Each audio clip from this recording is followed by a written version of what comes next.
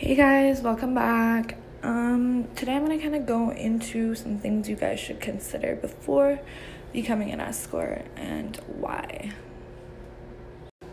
So yeah, like I said, becoming an escort isn't as easy as it seems, and there are many things in which work together for you to arrive at the decision of becoming an escort. Emotional and financial drainage is one of the biggest reasons, and that's why you should think it over. Those aren't the only reasons why girls choose to join. Some girls like myself are here by choice, and there's nothing wrong with it because there sure is a lot of money out there to be made. And if you have an open mind and do not mind interacting and getting intimate with various clients, this profession has many prospects to unfold for you. The first thing you need to consider before becoming an escort is if you're ready for your life to change forever. Because there's no looking back once you join. Even if you choose to change your profession later on, the knot in your life cannot be untangled ever. If you're a student that's looking for ways to make a quick dollar for a short period of time, remember that your experiences will stay with you long after you quit. If you're a single mother who has loads of responsibilities as well as kids to take care of without proper employment, which can make you enough just to make ends meet, then this profession might just seem like the best opportunity. This is a professional industry and you are paid for your time, not always for sex.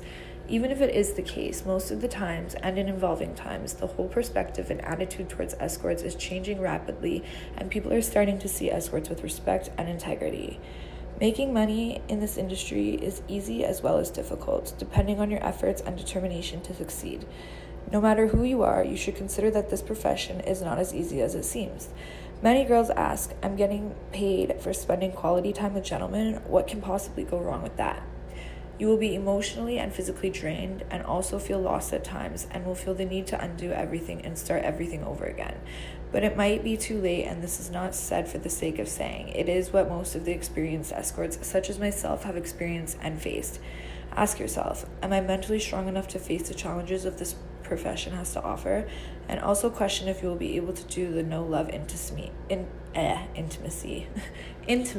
at all times. I'm not trying to scare you, but this is the fact based on my experiences throughout my 4 years of doing this and fucking up. It is best to keep yourself blank when going to meet clients and just keep two things in mind: money and more money. It's very important that you have a life outside of escorting and you have your own set of friends, family, and if you want a loving boyfriend. But that's kind of hard to find these days.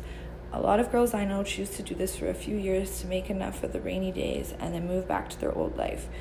You have to be smart enough to make a strategy for your own life as well and have a target. When you have a target set for yourself, you will never feel sad, have anxiety attacks, or be emotionally drained because one, you will have me there supporting you and help guide you through this without making the same mistakes I did, and two, because you know that good times are not behind you but ahead of you. Thank you so much for listening, you guys. I've been super busy the past couple of days, so I'll try and keep uploading as much as I can. Have a wonderful holiday and Merry Early Christmas.